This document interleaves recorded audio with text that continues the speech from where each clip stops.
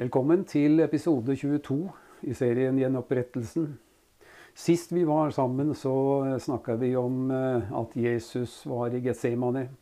Han hadde vært og bedt 3 ganger for om mulig å kunne forandre på den plan som hadde ligget over han som en tung byrde om å ta all verdens synd på seg. Så går han tilbake til disiplene, og så sier han disse ordene: «Kom, la oss gå».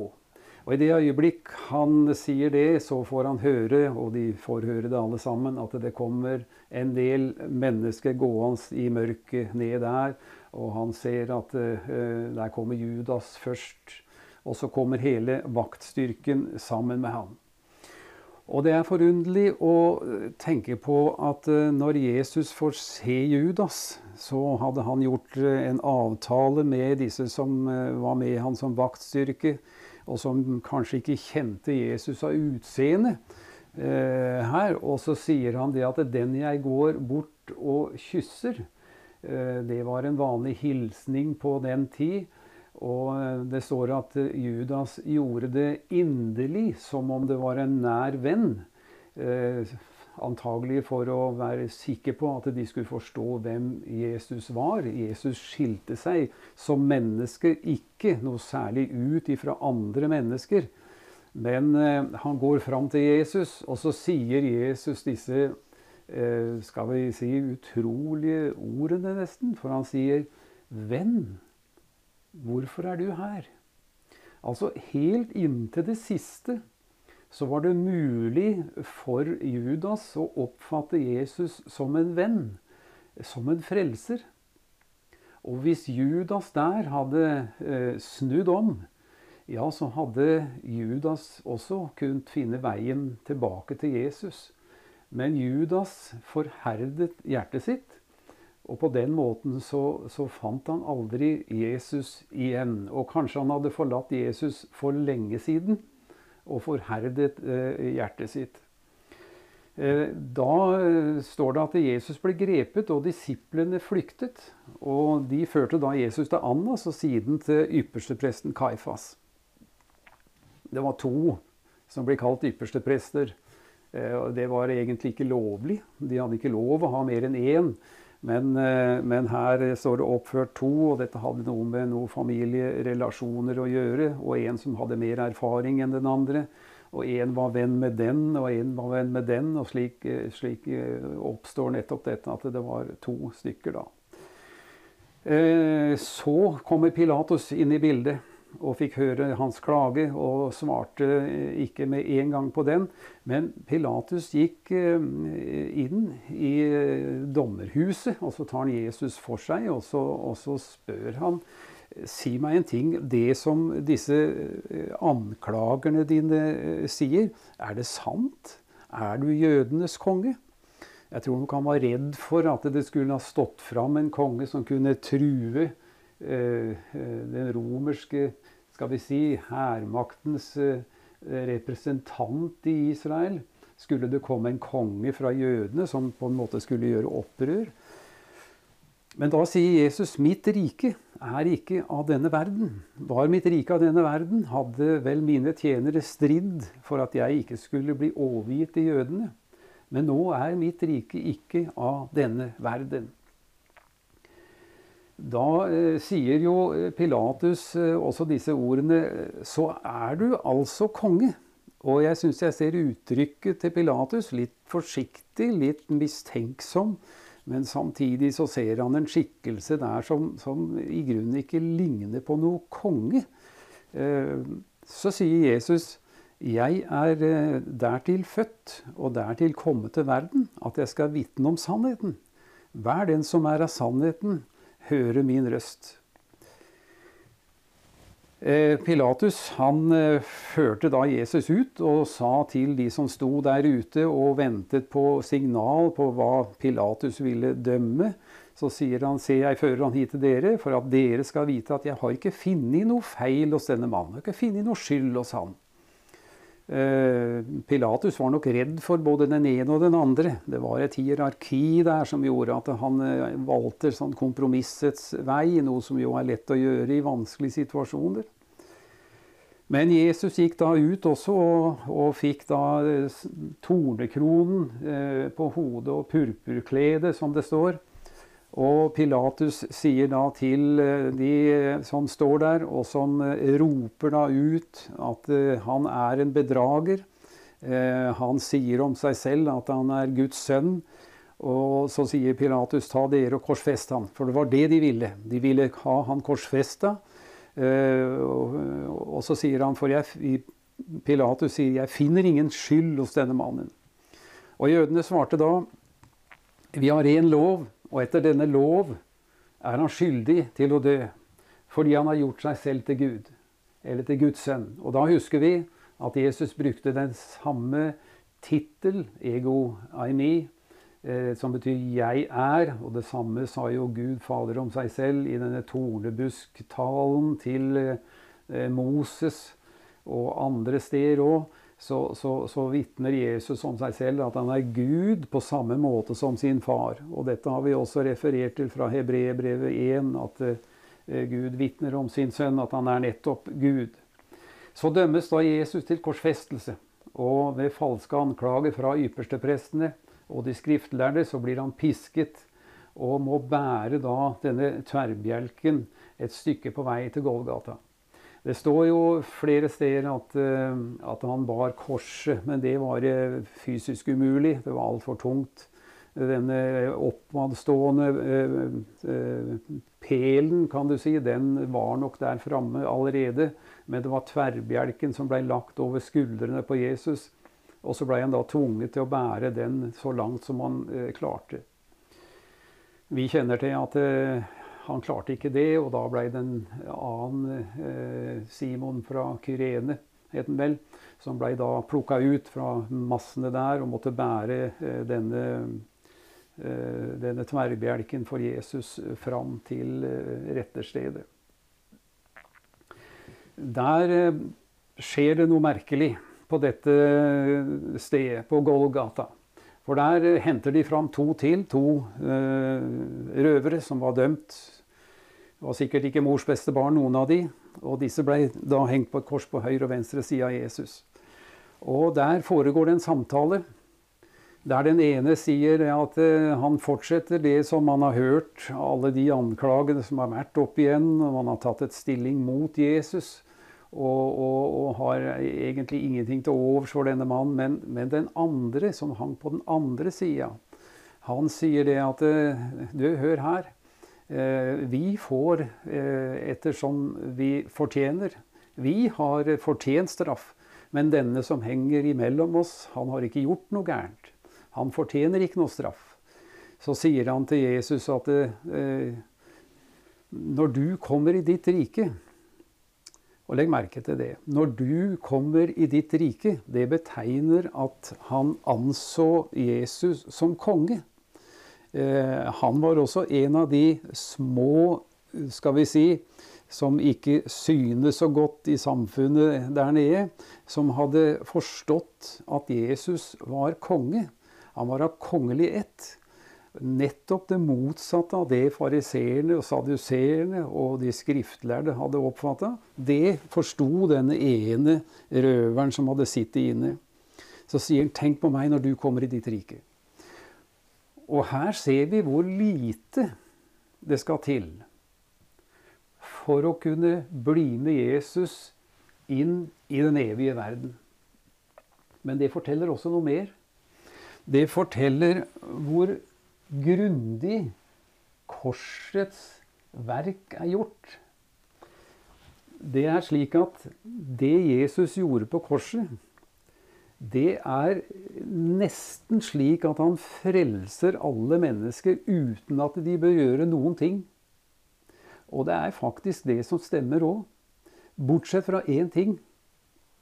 De må bekjenne at de tror på Jesus som frelser og konge, og at han tok dems synd på seg.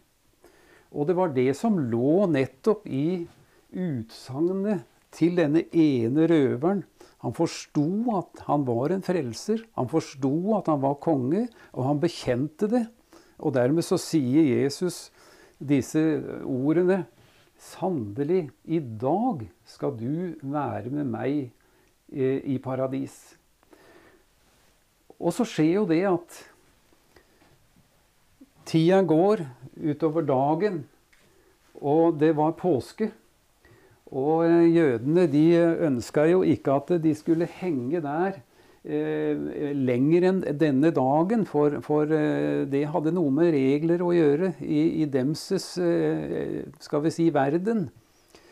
Og da de kom ut for å se om de levde, disse her, for da var det vanlig at de brøyt beina på dem, så ikke de klarte å holde seg oppe, og dermed så ble de egentlig kvært. Det er en forferdelig avretningsmetode, dette som skjer når et menneske blir korsfestet. Så kom de ut, og så fikk de se at Jesus allerede var død. Disse andre, de levde fortsatt. Men Jesus hadde sagt det at i dag skal du være med meg i paradis. Og det må bety at Jesus som hang der, og som var død å se til, og mennesket Jesus var jo da død. Men Jesus som Gud, han var nettopp der og ventet på at denne røveren også skulle dø. For han hadde sagt, du skal bli med meg i paradis. Og da denne mannen dør, så opplever jeg at han er den første og den eneste som får følge av Jesus til paradis. Alene. Og jeg ser for meg at når denne røveren dør, så står Jesus der, og så tar han tak i denne røveren, som da det er hans ånd, som da går sammen med Jesus ned i dødsrikets paradisiske del, som jo befinner seg her. Og så vet vi at Jesus der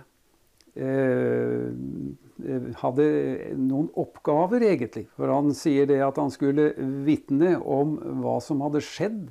Og Jesus gikk ned og proklamerte seier over Satan i sikkert begge disse avdelingene, både det som vi kaller for dødsriket, det fengseldelen, der de som aldri hadde trodd på Gud og var opprørere, helt ifra tidligere tider, så ser vi dødslinjene til dem som da havnet ned her.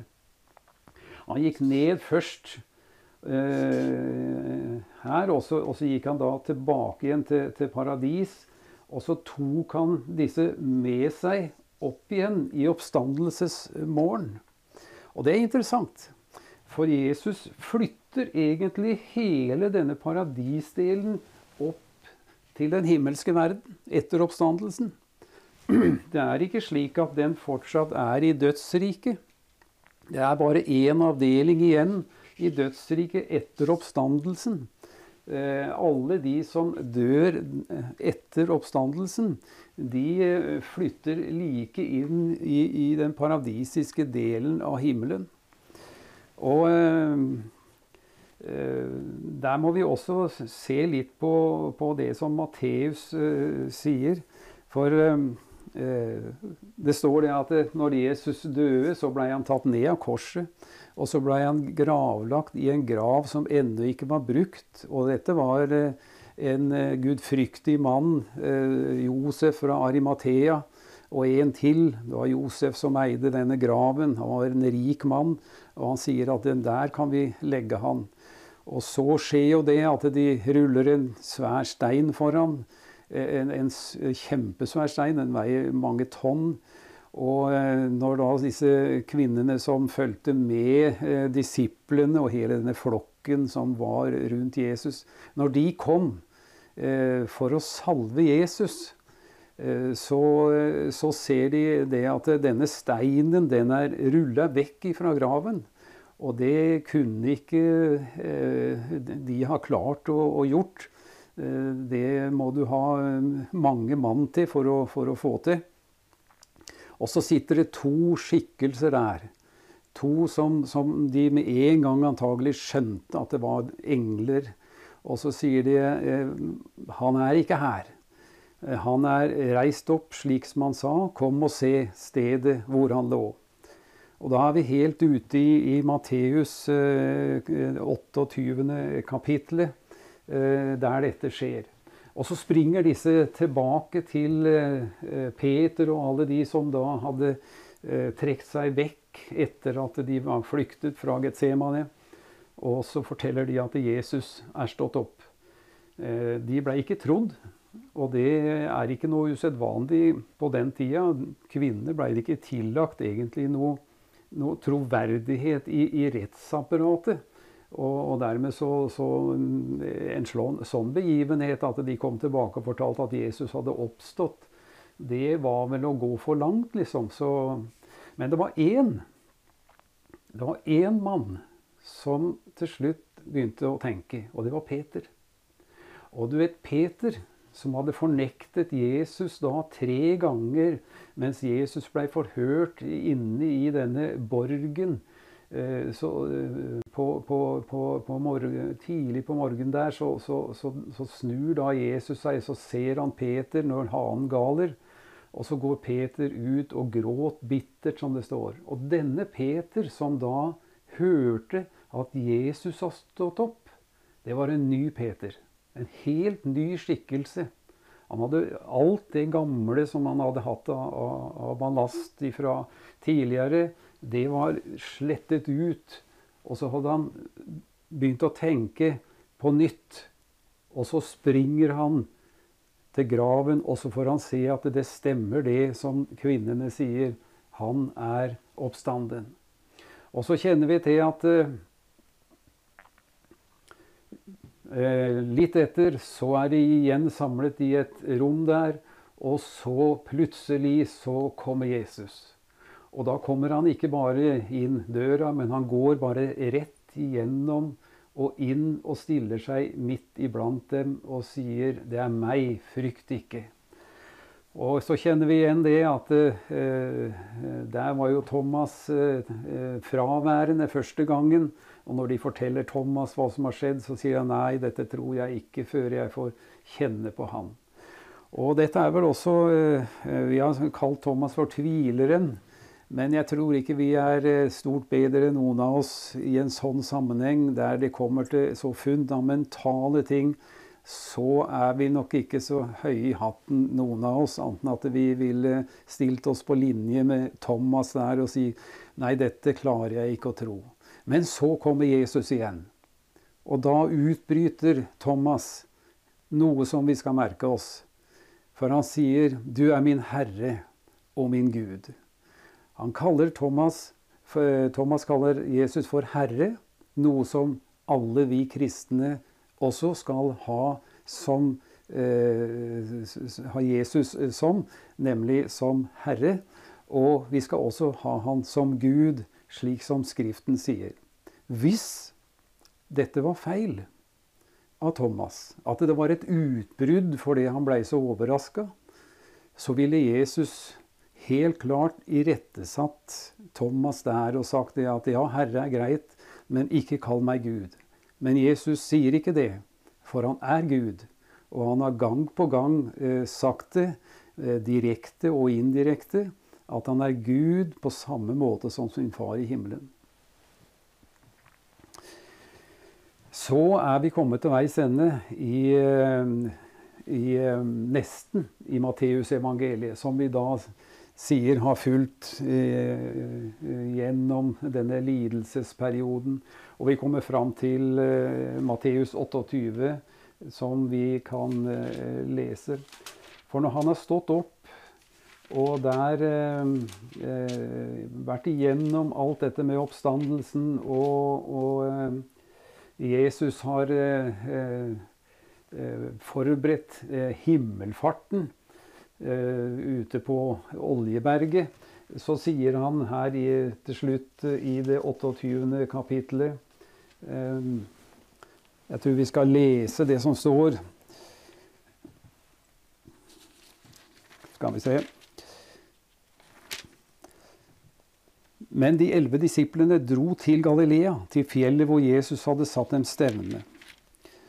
Og da de fikk se ham, falt de ned og tilba han, men noen tvilte. Men Jesus trådde fram, talte til dem og sa, «Meg er gitt all makt i himmel og på jord.» Smak litt på det. Jesus har all makt i himmel og på jord. Og under jord, egentlig. Dette kommer også fram i Skriften. Gå derfor ut, altså på den bakgrunn, så kan du og jeg som har fått Jesus som Herre, og som Gud i oss, ut til alle folkeslag, og gjøre dem til disipler. I det dere døper dem til Faderens, Sønnens og den Hellige Ånds navn. Vi døper mennesker til Jesus Kristus. Og dåpen har jo da, som vi nevnte tidligere, et forbilde i det at jødefolket gikk gjennom det Røde hav og opp igjen på andre siden. Og dette kunne jo de gjøre bare som et under fra Herren.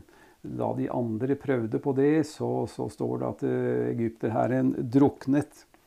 Dette med dåpen, det er skal vi si et symbol på at vi er døde med Kristus på korset. Og så blir vi begravet med han og står opp igjen på samme måte som Jesus gjorde den tredje dag. Det er en umulighet, egentlig. Men når vi er sammen med Jesus, på samme måte som denne røveren på korset som ble invitert med Jesus ned til paradisdelen, og så sto han opp igjen med Jesus tredje dagen.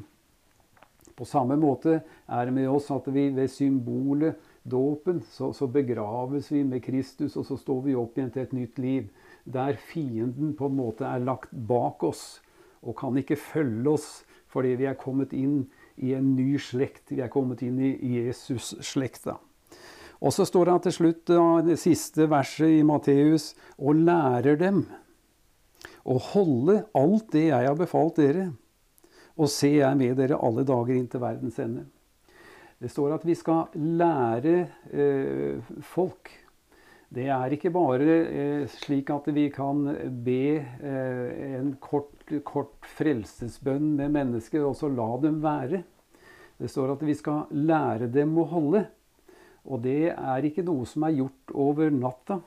Det betyr en vedvarende handling. Det er viktig at mennesker som blir frelst, blir ført inn under en læremessig institusjon, der de kan lære å holde alt det som Jesus har sagt. Alt det som han har befalt. Det betyr at hele Skriften skal danne grunnlaget for troen til en som har tatt imot Jesus. Og så sier han videre, og se jeg med dere alle dager inntil verdens ende. Og når det står verdens ende, så er det ikke slik at det er her ute der verden tar slutt. Nei, det er slik at Jesus skal være med gjennom hele prosessen inntil vi når inn til en ny himmel og en ny jord. Og der tar nye tidsperioder til.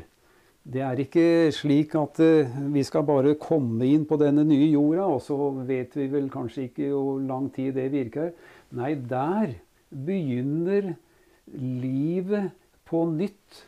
Det som var tiltenkt her bak, som vi måtte da gjennom en gjenopprettelse for å nå, det skal da skyte fart i den nye himmel og den nye jorda, på den nye himmelen.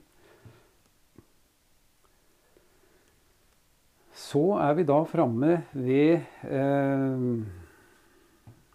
apostelgjerningene 3:21 igjen. Der det står at Peter sto fram som en ny skikkelse og sier det at himmelen skal huse Jesus inntil han kommer tilbake og gjenoppretter alle ting. Apostelgjerningene beskriver egentlig historiske fakta om henholdsvis Jesus og menighetens virke. Og vi skal i den neste episoden så skal vi se litt som hva som skjer når menigheten blir bortrykket. For det skjer nemlig noe i himmelen i den perioden som Bibelen kaller for trengselstida. Det viktige ting som kanskje ikke blir sagt så veldig mye om, men som vi skal ta med da, før vi når fram til det tusenårige fredsriket. Og i brevlitteraturen da, så finner vi jo en del utsagn og mer detaljerte forklaring hva som skjer når Jesus kommer tilbake som brudgom. Han sier jo også noe i Johannes evangeliet der, at han reiser hjem for å forberede et sted, sier han til disiplene. Og når jeg har forberedt dette stedet, så kommer jeg tilbake for å ta dere til meg. Og der det vel at han nærmest det å fortelle om menigheten, som jo da blitt til etter oppstandelsen, etter pinsedag, som vi kan si her, og gjennom hele denne 2000-årige episoden som vi kaller for nådetiden, så det en tidsperiode her som menigheten blir samlet inn. Og dette her skal vi også da merke oss, at når dette tallet på hedninger fullt, så kommer Jesus tilbake. Det står noe om det i Romerbrevet. Men dette skal vi ta i den neste episode, for nå tida vår gått. Og da sier jeg bare takk for at du var med, og så på gjensyn i neste episode.